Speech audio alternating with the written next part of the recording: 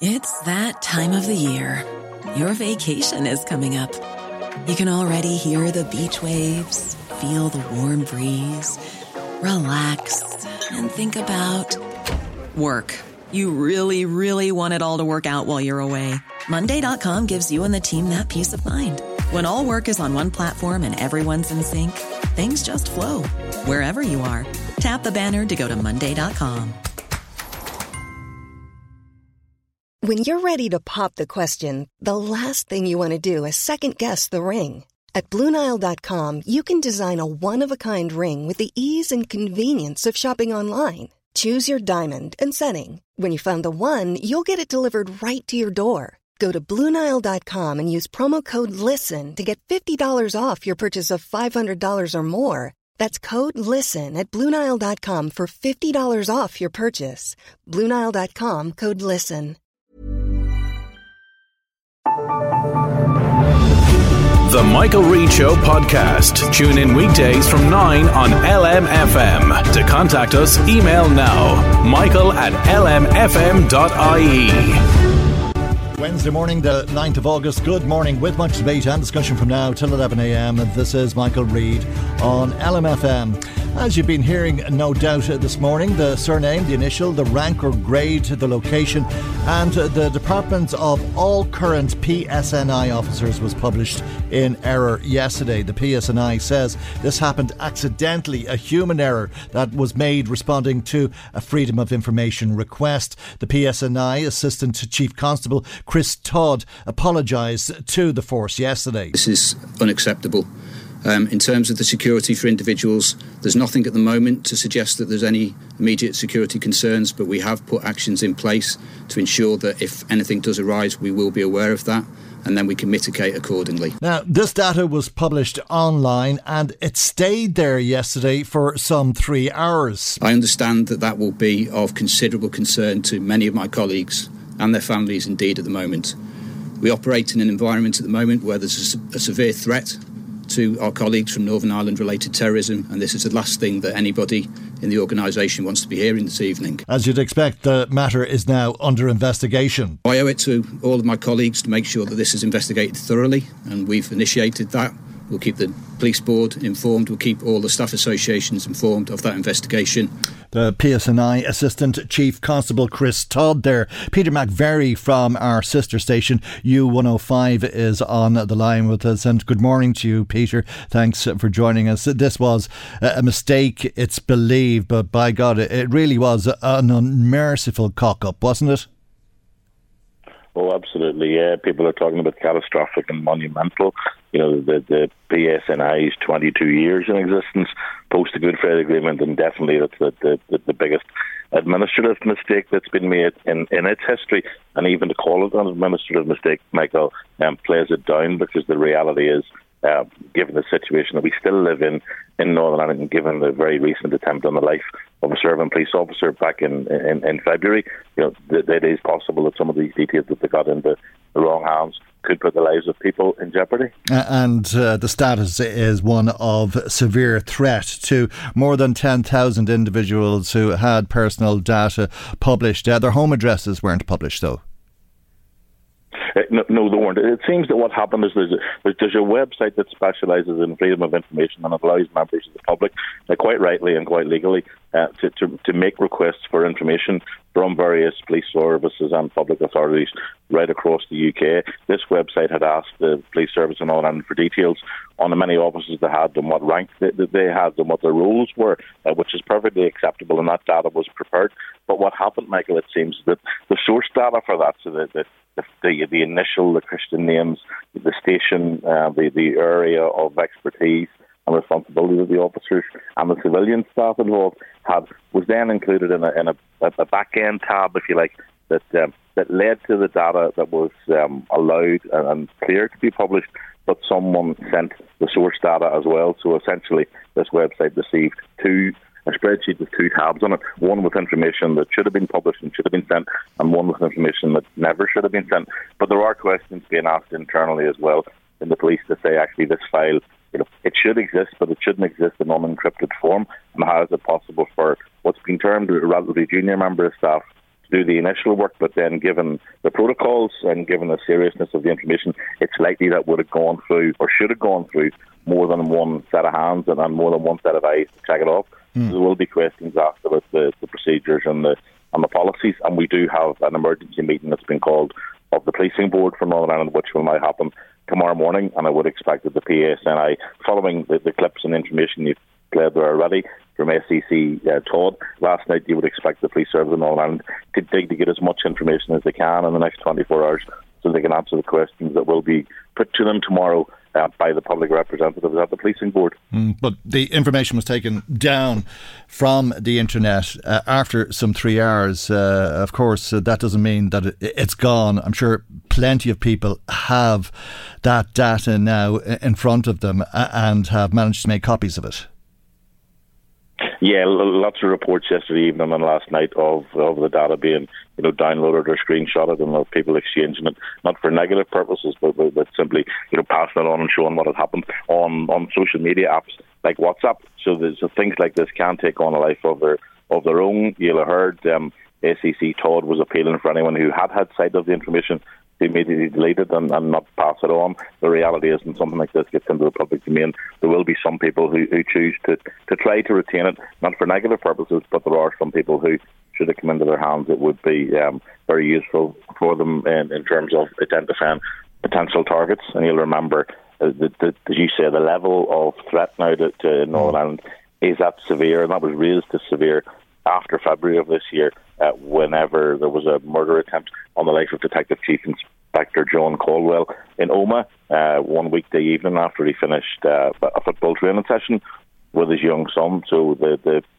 threat level has been increased since then, and this will add to that further fear just about what might happen should this information get into the wrong hands.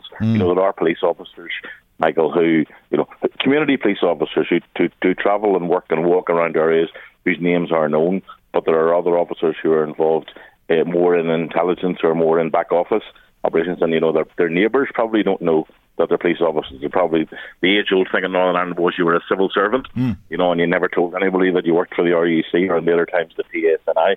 Some of those people now will have data released that shows they are members of the PSNI and members of departments that would like to keep some element of an anonymity, which is now gone should this fall into the wrong hands. But the anonymity's gone now anyway, because it's been publicly available online, as you say, for close to 3 hours yesterday. I can't tell you how incredible that sounds to my ears south of the border, Peter. And I did read about that this morning, and that there's many Catholic officers in particular who don't want family, friends or colleagues to know that they are actually PSNI officers. I suppose in many ways it talks to how fragile the peace and how new the peace process is in this country, and indeed a part of that is the collapse of politics in the north, for that matter, and we continue to be in this vacuum. The Taoiseach is heading to Belfast this morning,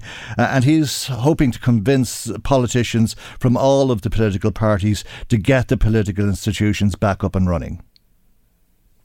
He is, yeah. He's got a series of meetings with the majority of the parties here later today. You probably will have seen, Michael, that he's been over the last 24 hours a little bit critical of the stance of the British government and believing that things haven't moved as fast as they might, because we've been without a serving assembly here in Northern Ireland since February of last year, and the assembly election in May of last year. We've had no assembly, no executive since February of last year, and no serving assembly since May of last year. And the Taoiseach wrote an article yesterday in the Financial Times when he said that London and Dublin should work together hand in glove, was his phrase. But another phrase that he used, he said there'd been some reluctance to do that from London. I think he is very clearly saying that responsibility for moving this on and restoring Stormont lies with both governments, and he's very keen to see the British government, which at the start of this, if you remember, had been a bit of turmoil because you were going from Boris Johnson to Liz Truss to Rishi Sunak. But now, Sunak's in there, Chris Heaton-Harris is their Secretary of State. Things should be a little more stable within the British government, and the Taoiseach saying he would hope to see things moving on. The fear on the unionist side is that too much close cooperation leads to joint authority, or what unionists might see as too much interference or too much responsibility for Northern Ireland. With Dublin, something that nationalists obviously would be more keen on if we can't see a re-establishment of Drummond. So that's the difficult territory, if you like, that Taoiseach is treading when he comes here, because he'll see Sinn Féin, he'll see the SDLP, and they'll welcome with open arms any involvement from Dublin. He'll meet the DUP and the Ulster Unionists, and especially from those sides, he'll be met with great resistance for any more involvement from Dublin. So that will be the difficulty that he's trying to look over the next few days. We are trying to get a timeline, if you like, for the potential return of Drummond. One of those he'll meet, Michael, is the DUP leader, Sir Geoffrey Donaldson. Sir Geoffrey, not the weekend past, the weekend before, had a letter which he wrote to party members criticising some unionists, including members of his own party, for media leaks and for holding things back. This is the first time that Sir Geoffrey Donaldson has made a public appearance. Since that, there are some tensions within the DUP.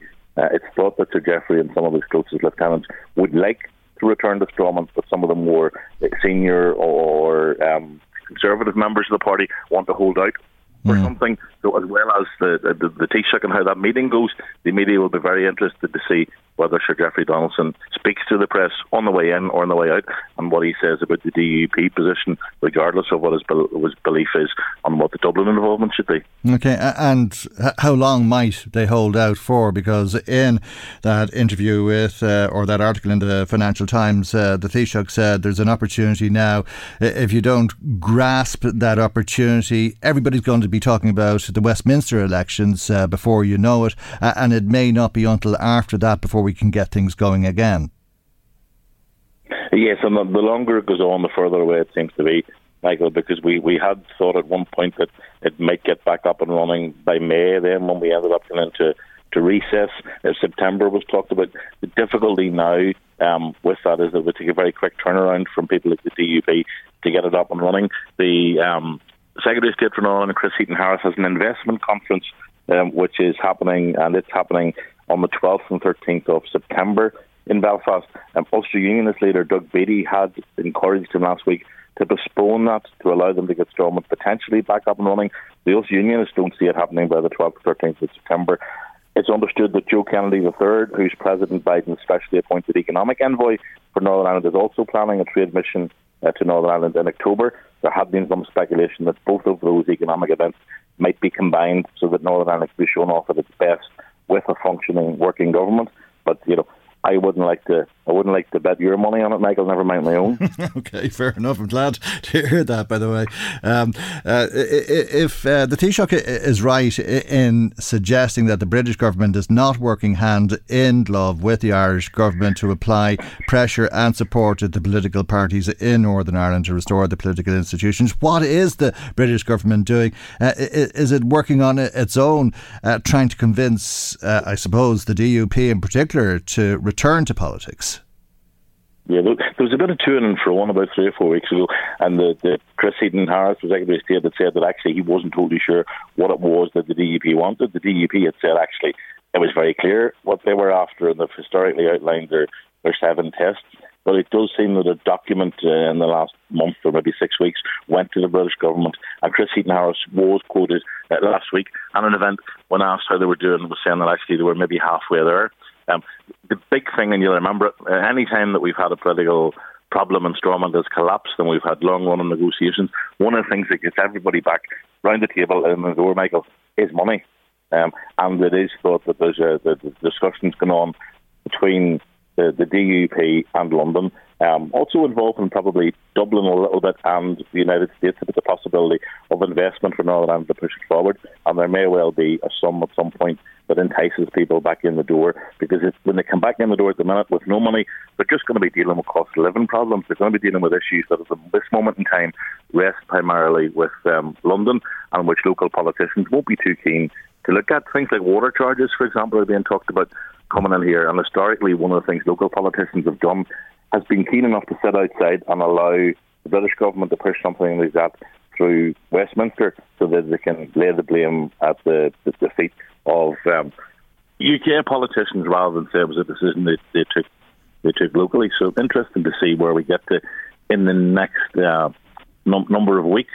on that, Michael, and the money will obviously be an influencer, if you like, to try to get them there. But you're right, we're starting to move into Sinn Féin's Ardèche, I think, is happening I think it's in Athlone in November. It'll be interesting to see what their position is, because Sinn Féin's eye is on being in power on both sides of the border at the same time. So they'll be keen to A, get Stormont back up and running, and B, keen to clarify when the date might be for a general election south of the border, and whether or not they would be able to get to a position where they could either form a government by themselves or enter into the coalition that's potentially being talked about. So, there are considerations there in terms of not just the DUP but also Sinn Féin wanting to get this thing back up and running again, because it would be a major political coup for them to be party in power on both sides of the border in 2024 or 2025, depending on when those votes might take place.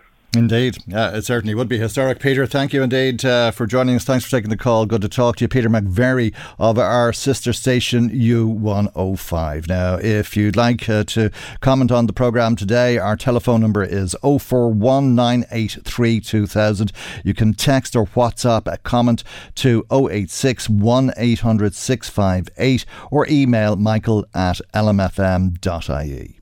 Michael Reade on LMFM. Some 7,352 stray dogs went to the pound last year. It's an increase of 95%, and indeed many people are surrendering their dogs to the pounds across the country. Let's speak to Garrett Shine, who's the Louth County veterinarian. Good morning to you, Garrett, and thanks indeed for joining us. What's the situation in County Louth? Have you seen an increase on that scale? An increase in dogs coming through the pound. Slightly, yes, we have, but then it's probably a slight anomaly in that during the last 2 years, maybe during COVID, the numbers were probably disproportionately low because there's very few people about. So, but the numbers have started to rise again post-COVID. I think actually during COVID you couldn't get a dog if you wanted to buy a dog, and it certainly became very popular. Because people were working at home and that type of thing, and then when they went back to the office, they decided or realised that they hadn't got the wherewithal to look after a dog. Well, that was it. There were a lot of people got into dogs that probably wouldn't normally have had a dog and maybe chose the wrong breed or rushed into it too quickly. So there were quite a few issues like that. How many dogs would you receive in the pound generally? Well, last year, our figure for 2022 was 288 dogs between strays and surrenders went through the pound last year. Okay. And what about surrenders? How many of those would have been surrenders? The surrenders generally, it could be like about maybe just under half of them would be surrenders. So You're probably looking at certainly over 100 surrenders.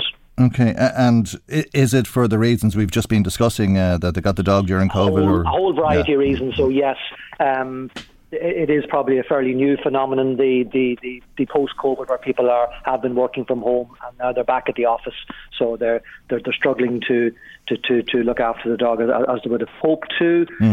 Other reasons are with the ongoing housing crisis. A lot of our surrenders, people say that they've had to move into new accommodation, and there's either landlord rules where there's no pets, or it's an apartment that's just not suitable for a large dog. So that is another reason. And then also, a lot of people during COVID did get dogs that were the wrong breed for their circumstances. Quite a few of them may have come from these so-called puppy farms and whatever, and they've had behavioural problems. So that was another sort of broad category of reason for surrender. Okay. What happens to the dogs? Are they all euthanised? No. The vast majority are rehomed in some way. I mean, our euthanasia figures are less than 5%. So you're talking single digits. Last year, of the 288 dogs through last year, only 7 were euthanized. Right, okay, and I'm sure you'd like that figure to be even lower. I know that you don't like to end a dog's life like that. No, we don't like it, but I think we have to be realistic here as well, Michael. I mean, if you've got a pound and say you've got 0 euthanasia, it probably doesn't always stack up. Unfortunately, the dogs, we have an outlet for all our dogs through the dog charities and the general public. So if I looked at those individual 7 dogs that were euthanized last year, there would be a very, very valid reason why each one of those euthanasias occurred. Very good. And if people surrender their dog, they surrender it to you at the pound, is it, rather than going to one of the dog charities, one of the rescue organisations? I suppose they can do either. I mean, Right. it's their decision. But certainly, you know, as a statutory function, we will accept in unwanted dogs from the County of Louth. So. Okay. That's our remit. All right, and there is still an awful lot of people who want dogs, and dogs can be very expensive, can't they? And quite often through some of these charities, you can get a rescue dog for nothing and rehouse it, which an awful lot of people do. Yeah, look, if you're going to any of these commercial breeders, you can pay a significant fee for a dog. But then if you come to the pound, we just have a very, very modest standard rehoming fee. We just charge €100 for a rehome dog, and that includes a dog licence, a microchip, vaccinations, etc. So it's practically a cost-neutral exercise. Is, and it's a great way to give a dog a new chance. Yeah, I presume you'd pay at least that for all of those things like the licence and microchip and so on. And I take it you've all sorts of dogs. Well, absolutely. I mean, as a pound, I mean, between the strays and the surrenders, you know, we have no control over what breed, type, age, whatever comes in. So yes, we have a huge range. Yeah, mongrels and full thoroughbreds. Absolutely. I mean, we've had some dogs. We've had some dogs in that we know would have been extremely expensive purchases when they were pups, and they've been surrendered by an owner with all their papers and everything. And so there's a dog that could have cost thousands when they bought it as a pup, and now you could rehome it from us for €100. My God. Do people at times regret that they're surrendering their dog? Do they say, I wish there was... Absolutely. Some of the stories are really, really sad. Really, really sad. Especially the people who, through no fault of their own, had to, say, move accommodation and were left in a position where they can't take their pets with them.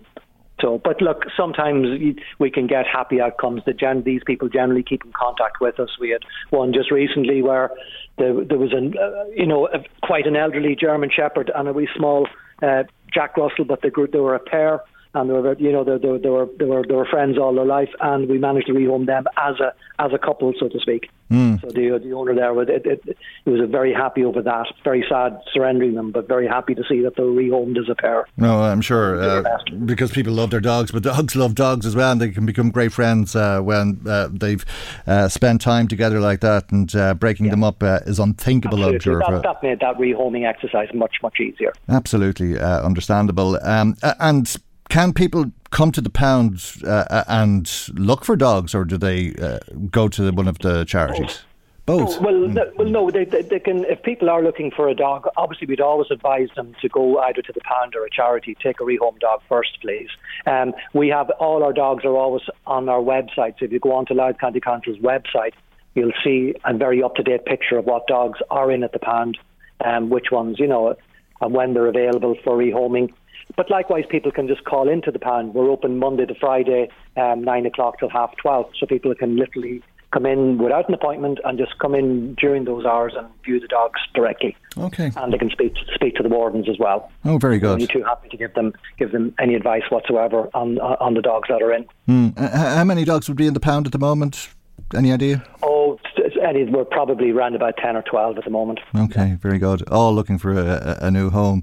Absolutely, yeah. Yeah, and euthanizing them, not an easy option, as you say. I remember being in the pound with you years ago and seeing some of the dogs who had been disposed very, very hard, I think, for you, the wardens, and everybody involved, but not something that... It's a sea change. Look, 20 years ago, Michael, the euthanasia it was huge. Like, it was something like, it could have been 40, 50, 60% euthanasia. Now it's down to, last year it was 2%. So, it's virtually been eliminated. What do you put that down to? The charities and I think social media probably has quite a bit to do with it, because you see dogs on Facebook and all of that, and people are scrambling to get them. Sometimes it's very difficult to get one of the dogs.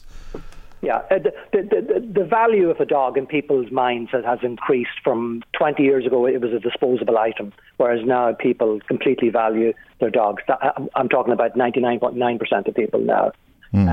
So they will look after a dog better. They're more educated. They know all what the dog needs with all its vaccinations and worming and etc. So they're better set up to take the dog. And then, society in general, has an expectation now that everyone will look after their dog properly. That's not tolerated anymore. That if you don't look after your dog properly, when we get tons of phone calls, week in, week out, where people are, informing us of dogs that they think mightn't be taken care of properly. So, even the general public now will intercede sometimes and not tolerate people not looking after their dog properly. Which is a great thing, no doubt. I suppose the other side of that is people might be hesitant to take a dog in case it has been mistreated and might have behavioural problems.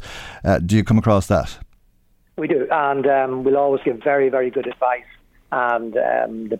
And the wardens here are very experienced, so we will give very good advice to the person rehoming the dog. We'll ask about their circumstances and their experience, etc. So quite often we will say that won't suit you, and there are some dogs with behavioural problems, and we have outlets. There are rescue breed societies around the country for all the different breeds. There are different dog charities, and people will take some of these dogs and invest time in them through the charities, and it might take months and months of them working with the dog, and then it could become suitable for rehoming. Okay, Gareth, thank you indeed for joining us this morning. I think a lot of people will be interested, particularly people who are looking for a dog themselves, at what you've had to tell us this morning. Gareth Shine, the Louth County veterinarian. Michael Reade on LMFM. Now, if you earn less than €75,000 a year, you may be interested in the idea of retiring with a pension of €75,000 a year, or I guess you may dream. Very interesting article in the Irish Independent today following a Freedom of Information request. Anne-Marie Walsh reports that the number of retired civil servants on pensions above €75,000 a year has risen by 81 since the pandemic. This means that there's 320 former civil servants who are on €75,000 a year and more, 13 former politicians. And the cost of this is quite significant, it would seem, in terms of how it's funded, because of course we're funding it. All of us are funding it through our taxes. And the total value of all annual civil service pensions rose from €444 million in 2019 to €605.7 million last year. That's an increase of over €160 million. The cost of ministerial pensions, by the way, if you're interested, has gone from 3.9 million to 4.1 million. Let's speak to Paddy Malone, who is the PRO for the Dundalk Chamber of Commerce, but also an accountant with Malone and Company Chartered Accountants. And good morning to you, Paddy, and thank you indeed for joining us on the programme this morning. There's very few of us, I think, who could ever contemplate retiring with a pension of €75,000 a year. What would you have to be earning ordinarily to have a pension of that size? You couldn't calculate it. I mean, years ago, the banks, Guinness and other significant employers would guarantee two-thirds ultimate pension age. So in other words, if you were retiring on 100 grand, you would be going out with 66,000. That was the gilt-edge pension. The banks and Guinness and other organisations, all in the private sector, 20 years ago recognised that was unsustainable and couldn't be done for two reasons. One was interest rates, but more particularly, people were living longer. I mean, the age of 65 was an artificial creation by a fellow called Bismarck back in Germany in 1871. Okay, right. And he was a cynical politician who said to his statisticians, what's the average expectancy in Germany? And they were told 64. He said, right, I'll give everyone over 65 a pension. Yeah. No. That reminds me of Leo Varadkar, to be honest. Because I remember Leo Varadkar saying in an interview some years ago that when the pension was introduced here, it was for people who were 70 and over, but most people didn't get to live to that age. Yeah, I mean, what the principal point of all of this is this. David McWilliams said it 10 years ago on a programme, and it's stuck with me ever since, that the generation that I belong to in my 60s and in 50s are robbing the next generation coming below us, my daughter and my son and other people. And he is 100% right. We are paying ourselves pensions which are unsustainable and unbelievable, and we need to be honest with it. This morning in another article in the paper, I don't know whether it's the same article or not, we now live till 81 on average, males in Ireland.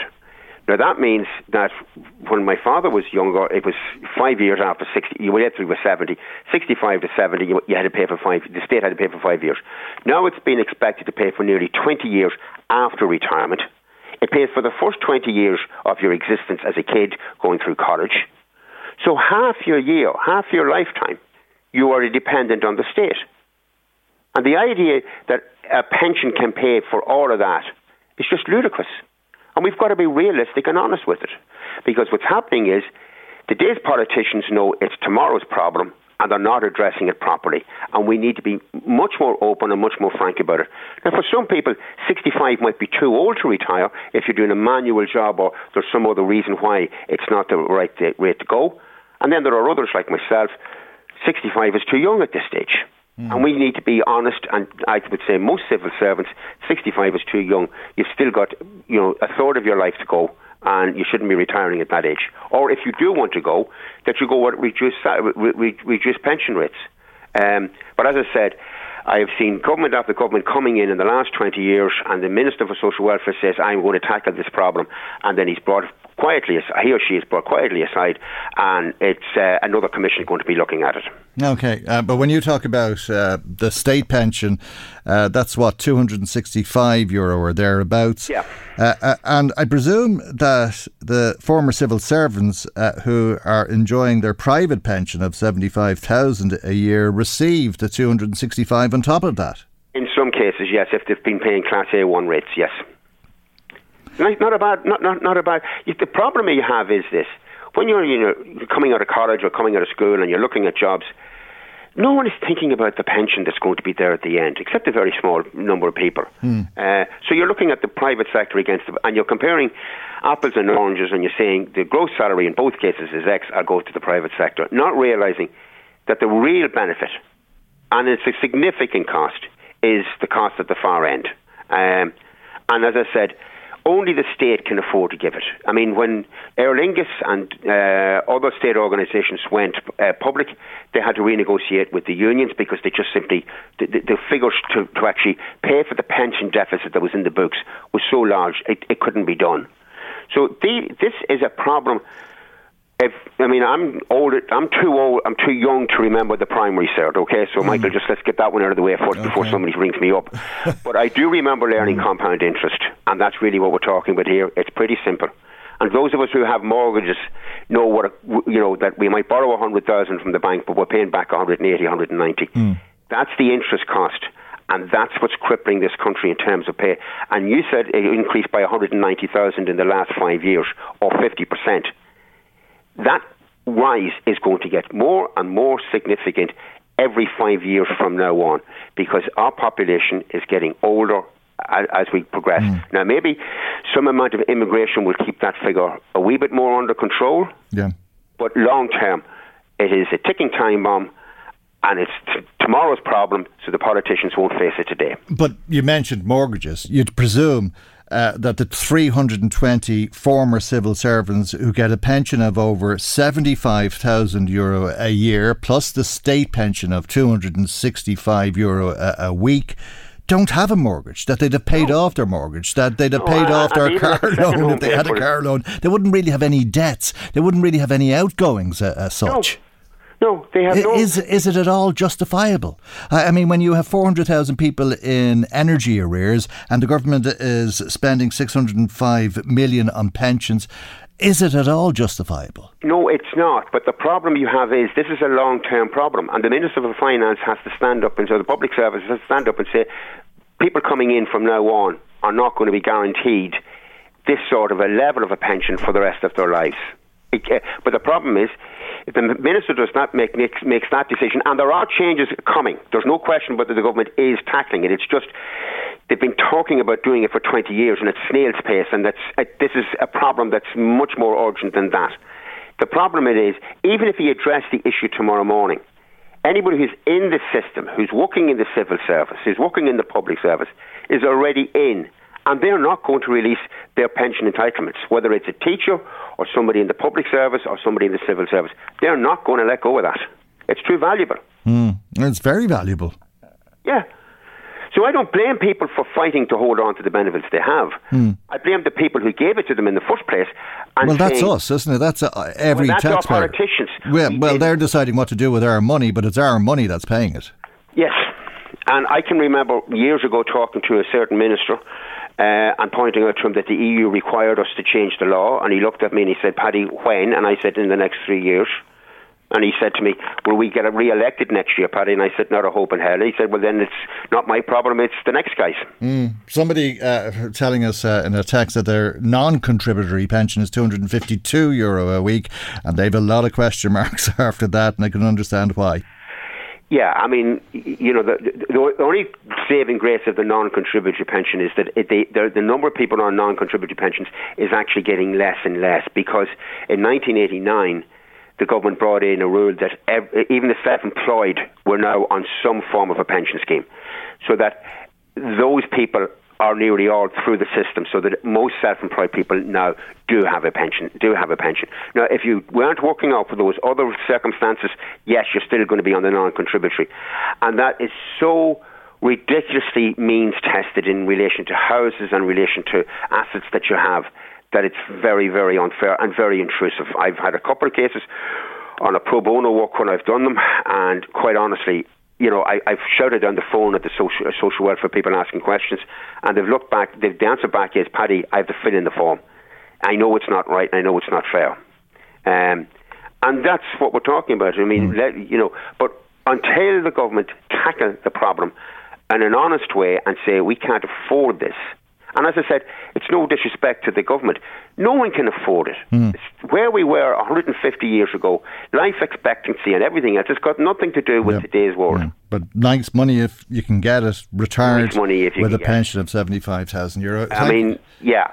But the one thing that I would emphasise, in all seriousness, the earlier you start saving for a pension, the better. And it doesn't matter what age you are, it's still worth doing until you're 76. Okay, Paddy. In which case you can't, there's no tax relief on it. But for God's sake, even if you're 70, it's worthwhile doing it if you're working. Okay? Okay, Paddy, I have to leave there. Thank you indeed for joining us this morning. Paddy Malone of Malone and Company Chartered Accountants is the PRO for Dundalk Chamber of Commerce. Michael Reade on LMFM. Now, cracking the case inside the mind of a top Garda, Christy Mangan, has been published by Penguin Sandycove, and indeed we're joined in studio this morning by the former Chief Superintendent Christy Mangan. Good morning to you, and nice to see you back in this studio this morning. Well known obviously locally for the last few years that you spent in this part of the world looking after policing here, and indeed at such a turbulent time, but that brought to the end a 40-year career, a very impressive career indeed. Some of the most notorious crimes ever committed in the state were ones that you've investigated and brought people to justice for. But you tell us a little bit about yourself in the book as well, that maybe many of our listeners didn't know, and certainly some interesting artefacts for me, if you like. You're a Meath man through and through. Mum and Dad from Meath, and that's where you were brought up. Good morning, Michael. Delighted to be here. Yes, a Meath man through and through. I was actually born in Dunshaughlin, so I can't get anything better than that. So I lived in Dunshaughlin for a long number of years, growing up there in the 60s and 70s. Would have played a lot of sport, in particular handball. Up again the Garda barracks wall against the local guards. So would have got to know one or two of them from the area. The sergeant there was a big influence on you, wasn't he? Sergeant Seamus McGee. He was, a very imposing figure, but kept us all right, as all the guards did. Probably a more simpler time where you could offer very strong advice to people to go home when they should go home. So maybe simpler days, but yes, he was certainly an influence on my life as to, consider joining the Guards. But look, there were a number of factors at play in 1982. There's not much work, very, very bad economic times, and I, along with 1,000 women and men, joined the Guards in 1982. There was a huge influx. So I suppose when you look at the numbers now, or then compared to now, it's absolutely phenomenal. Back in the 80s, the amount of Guards that were brought in, because look, at the country was in a state of chaos then as well, with a lot of very serious crime happening. You were very young though, you were just 20 years of age, and I know later on in your career, at one stage you were investigating 16 murders at the same time, over a 3-year period. Yeah. But do you think that your work as an undertaker, as a teenager, helped to prepare you for that type of death, that amount of death in your life? I don't know whether anything would prepare you, but look at it. It certainly would assist you. I would say joining the Guards at 20, too young. Definitely too young. I would say you probably need to go out.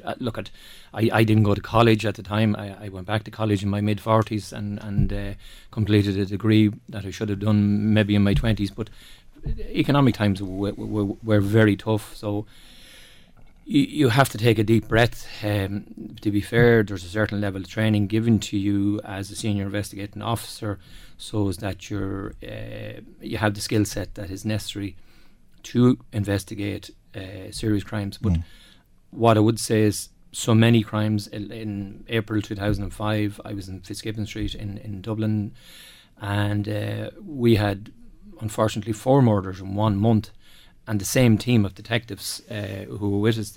I was the detective inspector, but you have a team of detectives, sergeants, Colin Fox would have been one, Jerry MacDonald and Liam Hickey. So you have the same team of detectives basically investigating the serious crime.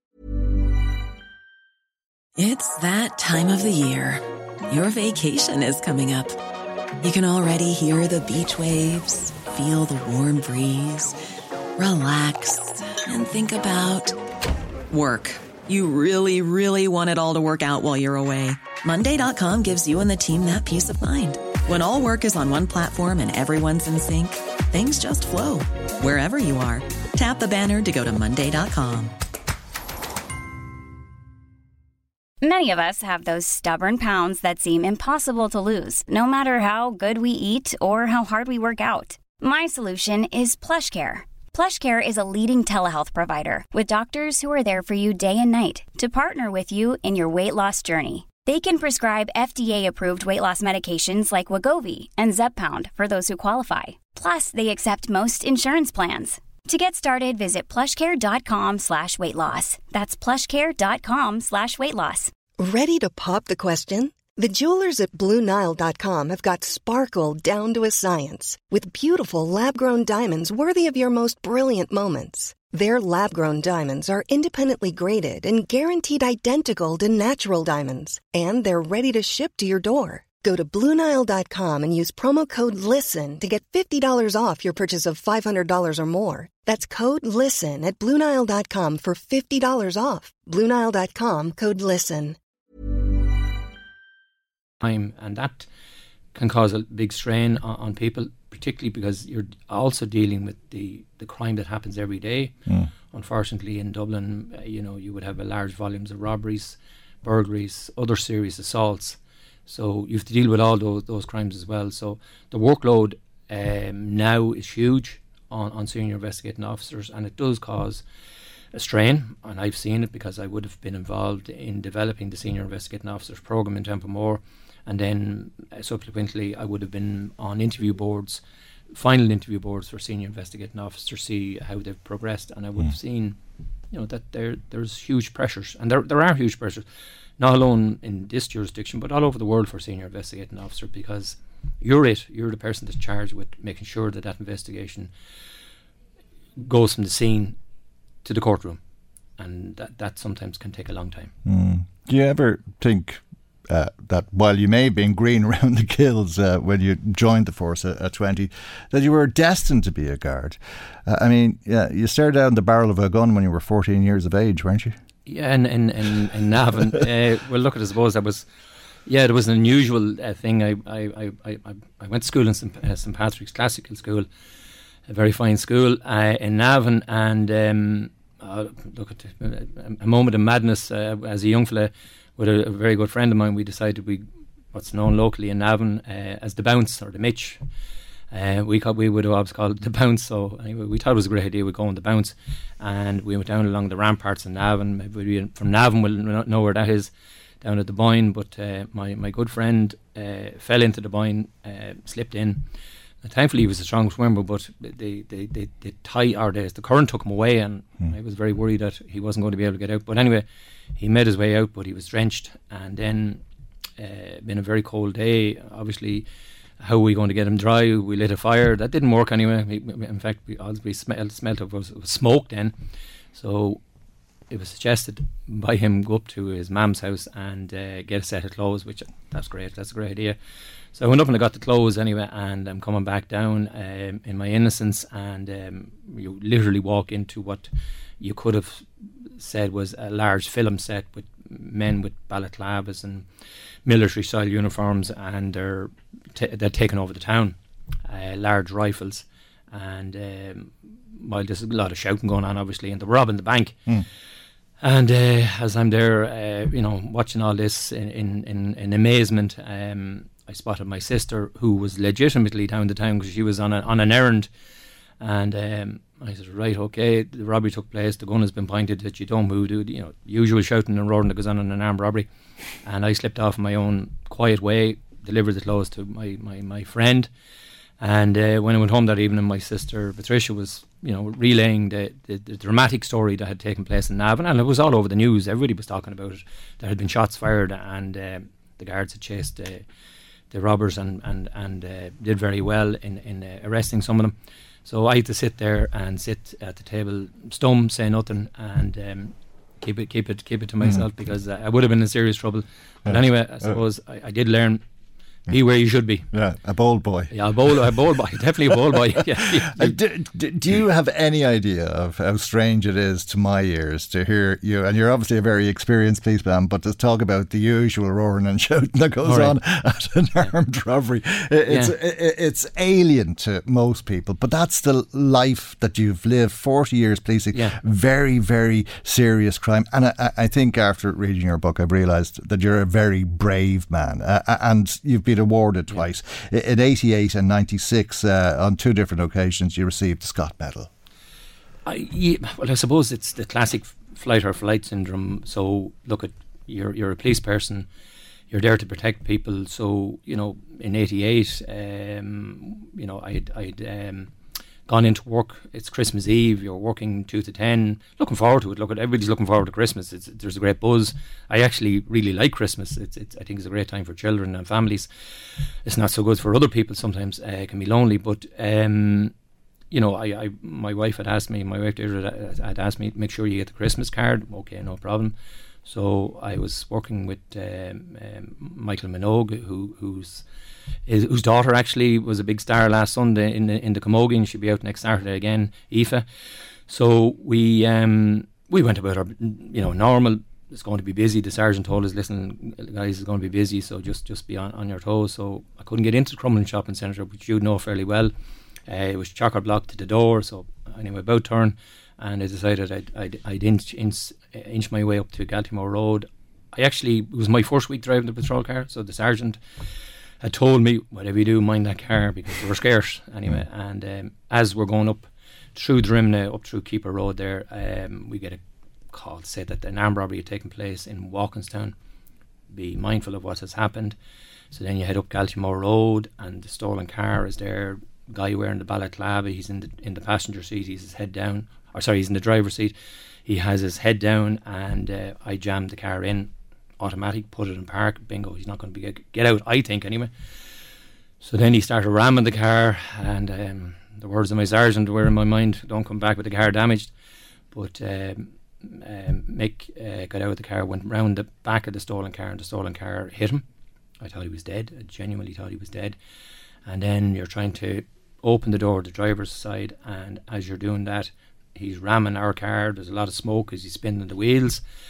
And then you go round, and there's two of them coming out, both wearing balaclavas, guns. One of them was pretty tall. I think we found out later on he was over 6'4", a big man, and he's screaming and roaring at you not to move, not to move. He glanced away for some reason, a millisecond. There were a lot of people around the place because obviously Christmas Eve. And between Mick and myself, we took him down, arrested him, charged him, and the other two got away in the stolen car, and they did a nice bit of damage to the patrol car. But it happens in a millisecond. Yeah. You have to make a decision to do something, and thankfully it worked out. Scott medals are awarded for acts of bravery, but there's a lot of guards, tragically, who were awarded, medals posthumously. They lost their lives. So I would have always said I was extremely lucky. In all the instances I've been involved in, I was never shot. But there were a lot of other guards paid a very heavy price for trying to deal with armed criminals. Because it's a great award, I think, for any officer to receive. But to receive it twice, which you did, is almost unique, isn't it? I mean, I think there's only 12 or 13 people. There's 12 have received it. It is rare. It is rare. Yeah, it definitely is rare because it has to go to for consideration, and then a committee sits and examines it. So, yes, it is certainly. But it's not something you go out looking for. I can tell you that, Michael. You don't go out looking for this. No, I'm sure. It's a difficult situation you're going to be in when you're facing somebody with guns. And look at it's millisecond decisions you're making. Okay, well, you're telling some of the stories about your career and cracking the case inside the mind of a top Garda. The book is published, and we're going to hear a little bit more about some of your career and I think indeed your time in County Louth after the break. Michael Reade on LMFM. Now we are back with former Chief Superintendent Christy Mangan, who has just published the story of his 40-year career. The book is called Cracking the Case Inside the Mind of a Top Garda. You said that you wanted to make special mention in your book to the Red Door Project and to Fasten because of the feud here and the work that both those organisations do with people who have addiction problems. You got very close to both organisations, and you would feel that they're very important parts of this community reclaiming its pride in itself. Look, in the middle of the war that was going on here in Drogheda, you're looking for solutions. You're looking for help, because the guards can't do this on their own. They certainly can't. Some people may think that the guards, it's a justice problem. It's not in totality. Maybe in some ways it is. People selling drugs and dealing drugs. But when we were, in huge difficulties particularly with families who were being intimidated and targeted by criminals who were intent on burning their houses out. They'll Fasten, the Family Addiction Support Network, which we have, Jackie and Gwen McKenna, and then the Red Door Project. They, I would always say, they're the unsung heroes of helping the communities, and they have to be sufficiently resourced. There's no point in giving them a minimal budget. They're not. And they weren't when Vivian Guerin looked at this and made his recommendations. And you're right about the Guerin report in your book as well, and the potential for positive change if all of those recommendations were recommended. There's been some improvement, but not to the extent that was recommended or that either organisation would feel is necessary and appropriate. And it would appear that in a year from now the implementation board is going to be wound down. Well, the Guerin report was a blueprint for the future, and it could be a blueprint for a lot of towns around Ireland. But if his recommendations are not implemented in totality, and we're told we have huge surplus budgets in the country at the moment, we have billions, that's what they tell us, and they're looking for where they're going to put the money. Are they going to put it in some sort of accounts, or they're going to spend it on different areas? But I would say, if you look at Drogheda and say, how did it happen? I often thought to myself, how do we end up in this absolutely criminal mess? It's not messes happen, things go wrong, but it's a criminal mess when people are been badly hurt, people are getting shot, people lose their lives. So somebody has to say, right, how do we get here and why do we get here? So you then have Vivian Guerin does his report, which is fine, but unless every recommendation is implemented in totality, it's very, very easy to slip back. And if you slip back, you're going to be in another mess in 5 to 10 years' time. Do you think Drogheda is slipping back? I would hope they're not. I would hope they're not. Are you disappointed at the pace of implementing the recommendations? Well, I get no more information than you would do from, and I look at it intently. I really am interested in Drogheda, and in particular Louth, because the people of Louth, fantastic people. Well, Merchants Quay is taken over from Fasson now, and that's getting the funding that was recommended to give to Fasson, and you're very aware of. There would be there is a lot of disappointment locally, and it is not huge money that Louth needs. Louth is not looking for millions and millions. It's looking for sufficient funding to deal with the difficulties that are here. And that's what I would say, to our political representatives at government level. Our local politicians were hugely supportive to me, to be fair, very, very good.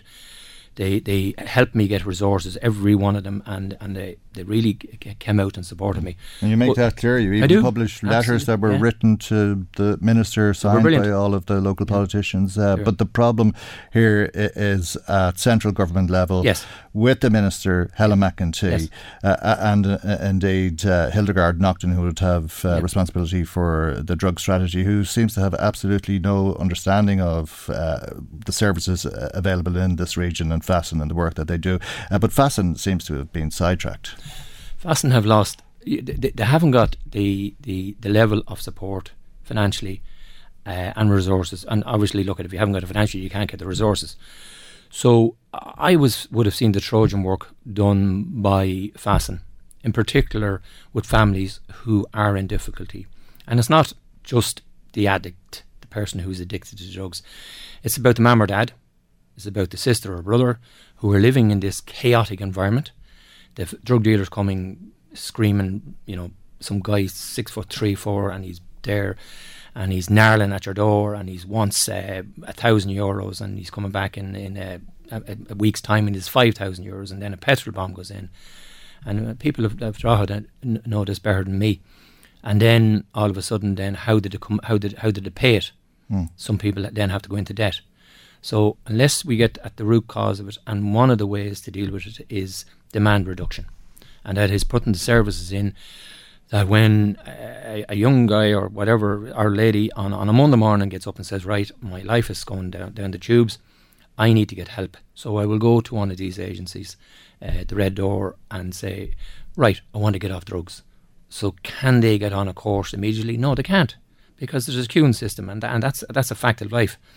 So if we don't invest in the demand reduction, it'll have a huge impact in less than a year, because those people then, if they're working, that's fine. They can finance their own habits, and that they will survive for a certain period of time until it impacts them maybe in their job, and then maybe they lose their job.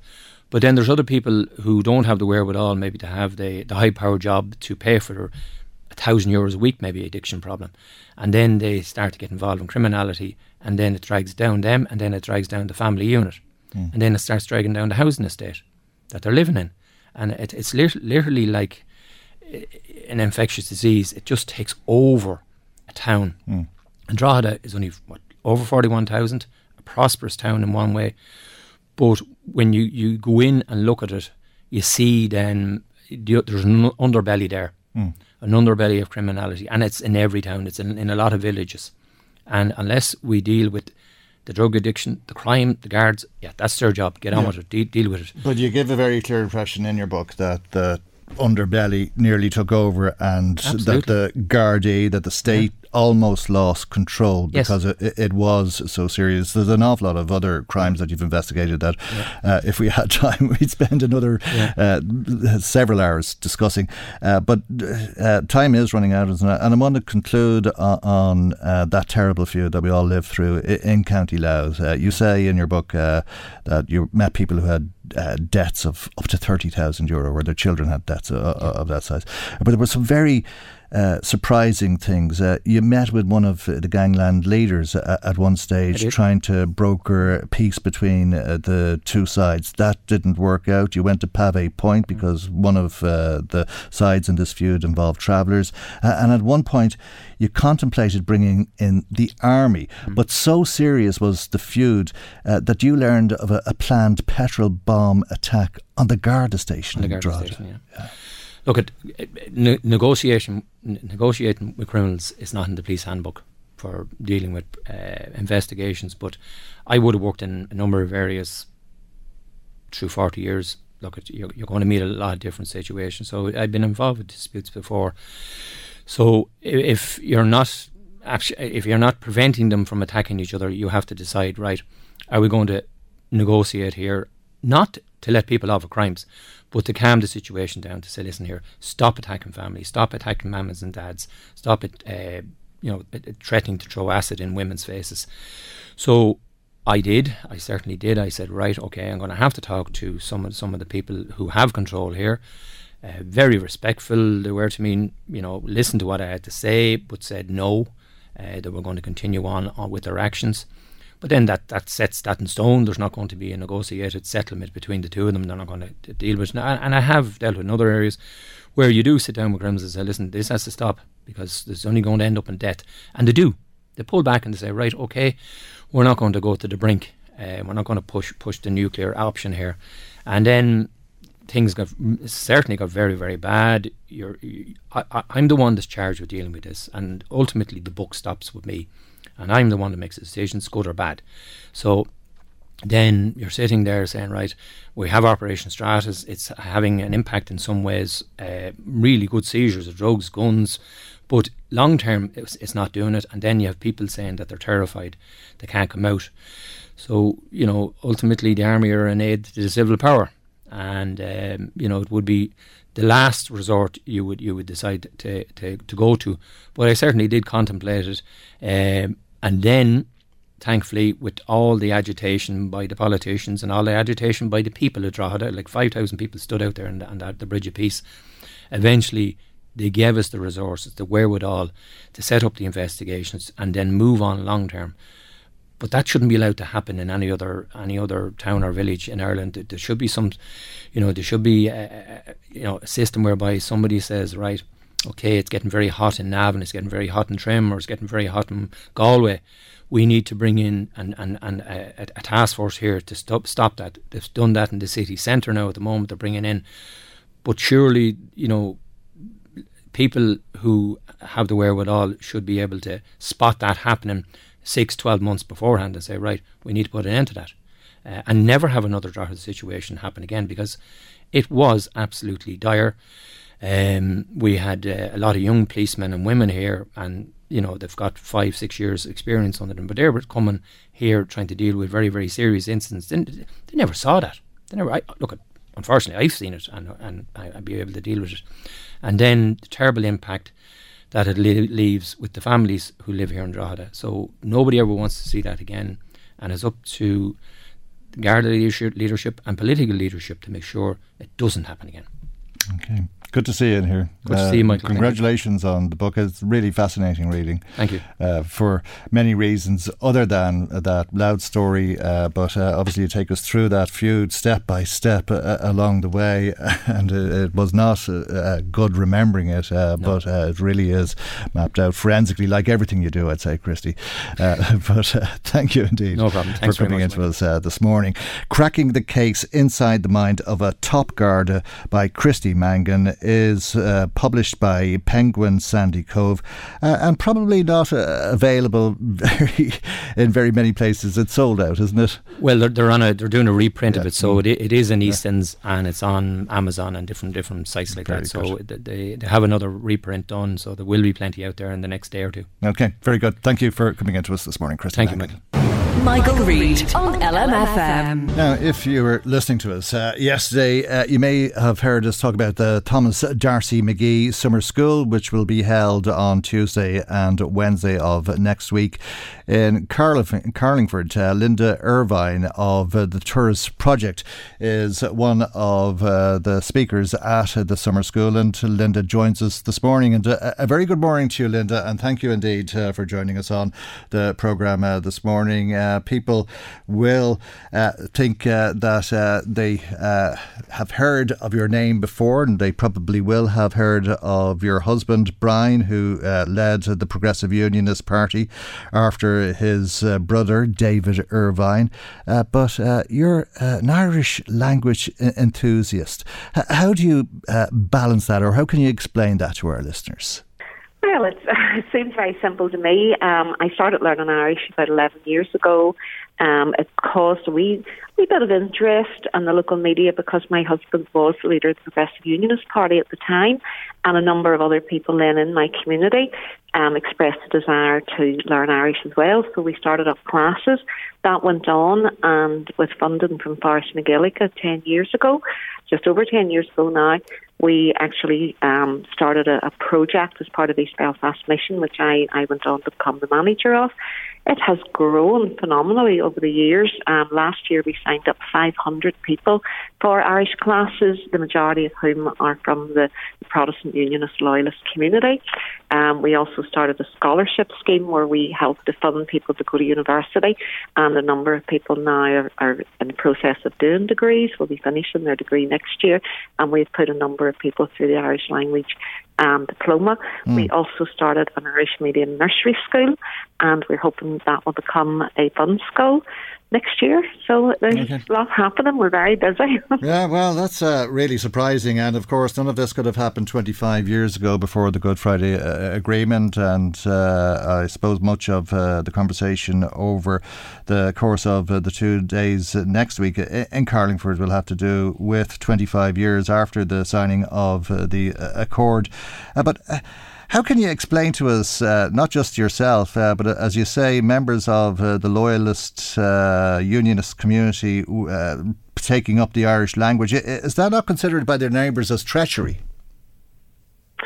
Well, I think there's a lot of different opinions around it. So one of the things that struck me, again, when the media got the hold of the story, was that interest from other people within the Protestant community.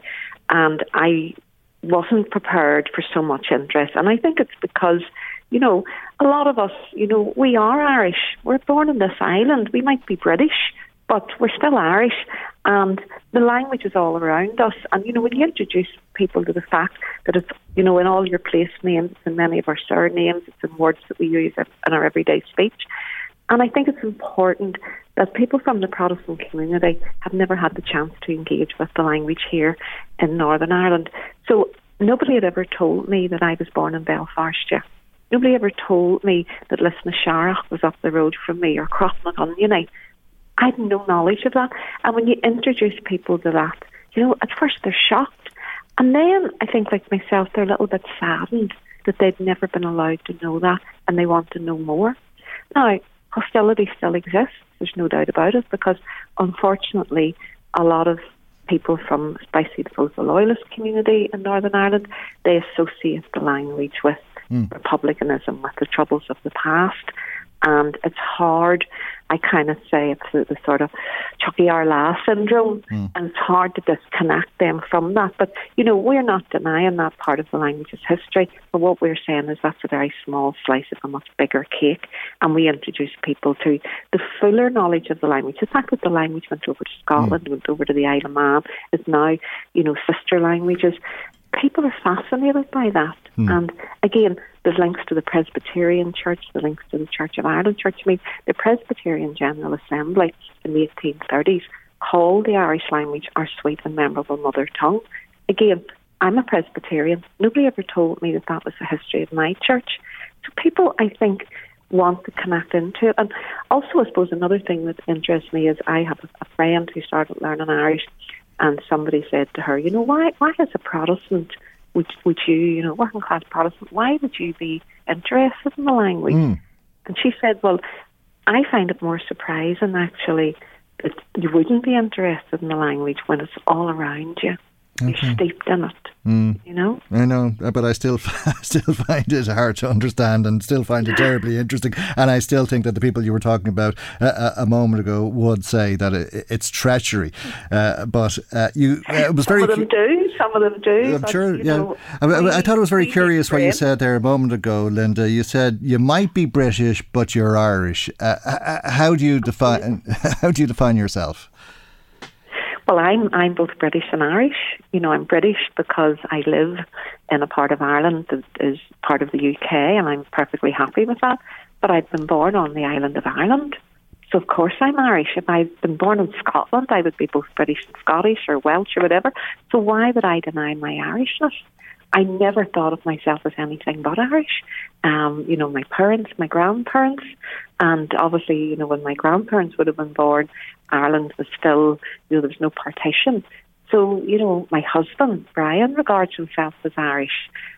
Why we are Irish, That's not a political statement, that's a geographical statement. Okay, next Tuesday you'll be part of a panel that will discuss the builders of the Good Friday Agreement and building on what has been achieved. I suppose it's topical to mention the visit of the Taoiseach to Belfast today to meet with the various political party leaders in the hope that someone will see sense and restore the political institutions. And I take it that needs to be the first step in building on what was achieved 25 years ago. Very much, and I think what was done 25 years ago was actually quite amazing. My husband always describes it as they turned Titanic in a bathtub, and the years coming up to it, it didn't look like it was going to happen, and then bang, it did. And I know myself, I was born at the end of 1961. The Troubles were just always a backdrop to your life. I hoped there would be peace in my children's time. I certainly didn't think it would happen in my time, and then it did. But unfortunately, over the last 25 years, our political parties have let us down, and they haven't made best use of the resources that we were given, both politically and financially, to make this place work. And, we can't give up hope. I think there's good people, there's good work being done in the community, and I think most people just want to move on. But I personally believe some of our politicians are holding us back. Without giving up hope, would you be concerned at all? Because I think the peace process is still in its infancy and as a result remains very fragile. No, I have hope, and I've hope because of the young people in our country. And I feel that they want something better and they want something different. Sadly, for people like myself, I think sometimes my generation will all have to be dead before we realise the full potential of the peace process. So I may never live to see it, and I think my children and my grandchildren will. Okay. I actually related to your own situation, post-Civil War. It took a long time, but, 100 years on, you're in peace with yourselves. Okay, well, let's hope that is the case. It's certainly something that is more than important to all of us of a certain age. And the most wonderful thing, I think, Linda, is, as you say, how young people don't remember the Troubles and are the reason for us having hope. People can hear more from you next Tuesday in Carlingford, but we'll leave it there for the moment. And thank you indeed for taking our call and joining us today. That's Linda Irvine of the Tourist Project, who will be at the Thomas Darcy McGee Summer School in Carlingford next Tuesday.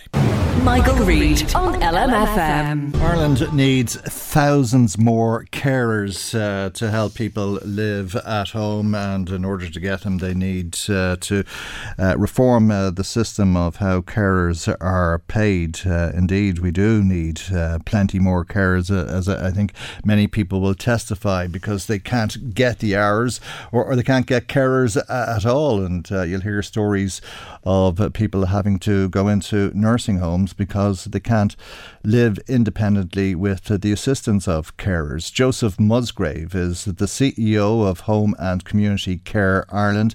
And a very good morning to you, Joseph, and thank you indeed for joining us on the programme today. You're talking in your pre-budget submission about reforming how carers are valued and indeed how they're paid for their work. Tell us a little bit of how the situation can be improved and to make this a sector that's attractive for people to work in.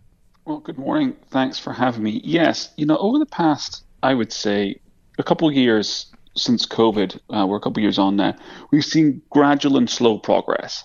But we're not living up to the government's promise of home first. Their programme for government says they'll have a home first approach.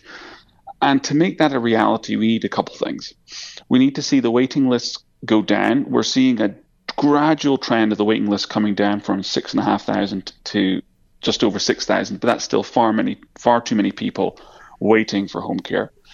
And we've seen some small steps in order to really make the lifeblood of the service, which is our home carers, feel valued. So what's happened recently over the past couple months is we have negotiated that carers will be paid the national living wage as a minimum. They will be paid travel time. But there are some key missing things for basically the deal on offer to carers. Number one is that living wage there's no commitment by the HSE or the government to uprate that in line with changes to the living wage. So I think we saw, the minimum wage, the recommendation for the minimum wage is to go up 10%. If the recommendation for the living wage is also to go up 10%, we should see that reflected in carers' wages is number one. But one of the most important things we need to do is guarantee continuity of income for our carers. Right now, if their client goes into hospital, suspends their care, goes on holiday, that carer does not get paid, and they have to either be reassigned or they're out of work or they're missing wages. So what happens here is carers up and down the country who are providing a service we say we value so highly, and I think we should value it highly. We're not following through. We're not putting our money where our mouth is, frankly, in terms of the government here. And that would mean, it means that carers can struggle to get car loans, they can struggle to get mortgages, these sorts of everyday things that make life worth living and its success in life. We don't give them access to that because we don't guarantee that continuity of income. So I think that's just a preview of some of the things we need to do to make the deal on offer to our carers match what we say we want, which is a home-first approach to care in this country. Okay, we have a crisis, do we not, as things exist? If there aren't people there to provide care for elderly people who have to go to nursing homes as things stand, you really have a serious problem. That shouldn't happen, should it, that somebody can't live at home when they're able to live at home? 100%. I think there's 2 points there, Michael. Number one is we have basically this waiting list of 6,000 that we have is basically divided into two. It's around 3,000 people waiting for care for the very first time. They're eligible for care. They can't have care because there's no carer around to support them. And the other half are people waiting for more hours. Both cohorts of people could be driven to a nursing home well before time even if they don't need to because there's no care available. And I think part of the reason here is the deal on offer to carers, as I've described, is not what it should be, so we can't attract more people into the service.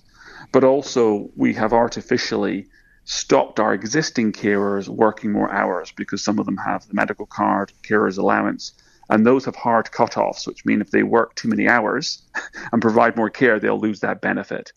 So we need to change that system. We put that in our pre-budget. But one of the bigger things, Michael, that you're talking about here is if someone we know needs care, they can access the Fair Deal scheme to get a nursing home placement. I was talking to someone just yesterday whose family want their loved one to stay at home, but they can't because all the assets of this person are in their house.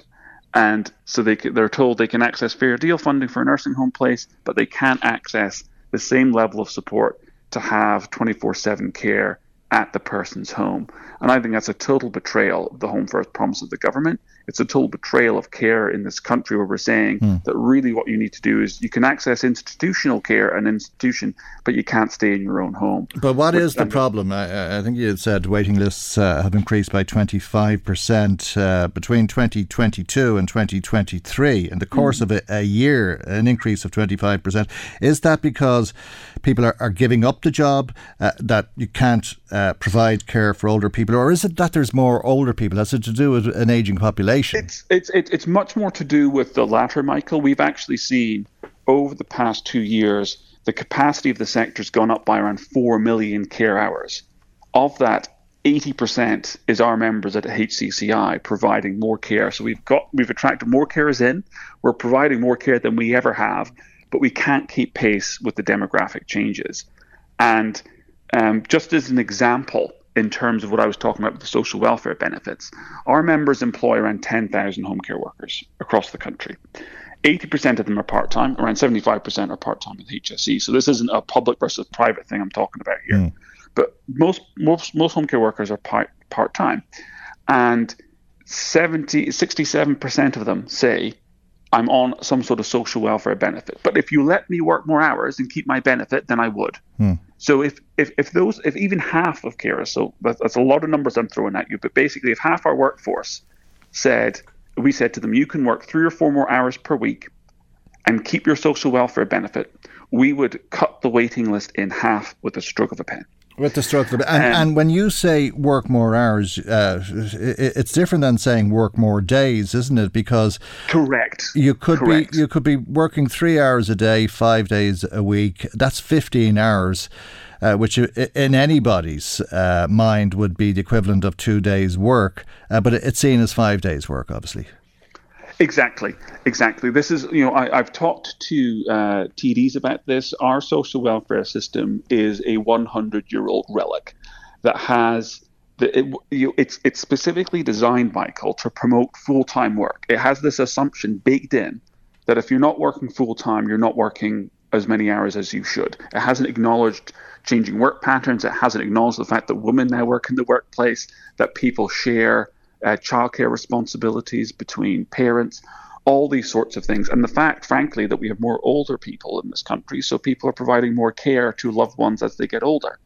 So if we changed our social welfare system, we could make sure our carers could provide even more care across the country. So really, right now, I feel we have a Minister for Hospitals, not a Minister for Health, and Stephen Donnelly. If we just looked at this strategically and said, how do we promote Home First, we would do a couple things. We would provide that continuity of income for carers that I talked about. We would change our social welfare system so that people aren't punished if they work a couple more hours. And as you said, that's distinct from number of days. And the third thing we would do is we would make sure that there was a scheme available for people, let's say, to use the value of their home, or if they didn't have assets, that they could still access care in their home if that was clinically the best thing for them. Right now, none of those 3 strategic pillars are in place, and that's what we really need now, is a strategic approach to care and not just band-aid solutions of more funding and little schemes here or there. Okay, and if you are providing care, it'll be an hour at a time, a maximum of 3 hours per person over 3 visits in a day. So if you were to work a full day, you'd have to travel from one person to another. Did you say that travel time is being paid now? Because that has always been a big problem. So travel time is now part of the new scheme that we negotiated and worked out with the HSE. We've tried several times, for months in fact, to get the HSE to sit down with us to talk about how will this actually be implemented, because it's quite complicated. But in principle, yes, travel time is paid. Is it paying petrol or... No, well, this is the thing, is the government and the HSE said we will pay for travel time, but we won't pay mileage. We'll pay for the time, but not the distance. And you're like, come on. I mean, that doesn't make sense in a month of Sundays. Okay. Because when you go to do your second hour's work, the pay from the first hour could be spent on petrol depending on the distance. Right. So that, like, these basic things that are in place for other sectors aren't in place for ours. And that should also change. But I think one of the things you've hit the nail on the head again, Michael, when you talk about, and I hate to be in violent agreement with you, but I am in this instance, again, is around the 30 or 1 hour calls. I think we should look at some other countries which have a presumption that you can't do quality care if it's less than a 2 hour call. Okay. So I know in Canada, for instance, in Ontario, obviously the state that houses Toronto, most home care providers will not take any work that isn't 2 hour minimum because they say we just can't provide quality care to someone in less than 2 hours. I know I'm sorry, Joseph. I know an awful lot of people will understand why and will identify what you're saying. We've run out of time. I'm sorry, we have to leave it there. But thank you indeed for joining us today. Joseph Musgrave Thanks so much, is the CEO of the Home and Community Care Ireland Group. That's our programme for today. God willing, we'll see you for our next programme tomorrow morning at 9 a.m. right here on LMFM. Good morning. Bye-bye. The Michael Reade Show podcast. Tune in weekdays from 9 on LMFM. To contact us, email now, michael@lmfm.ie.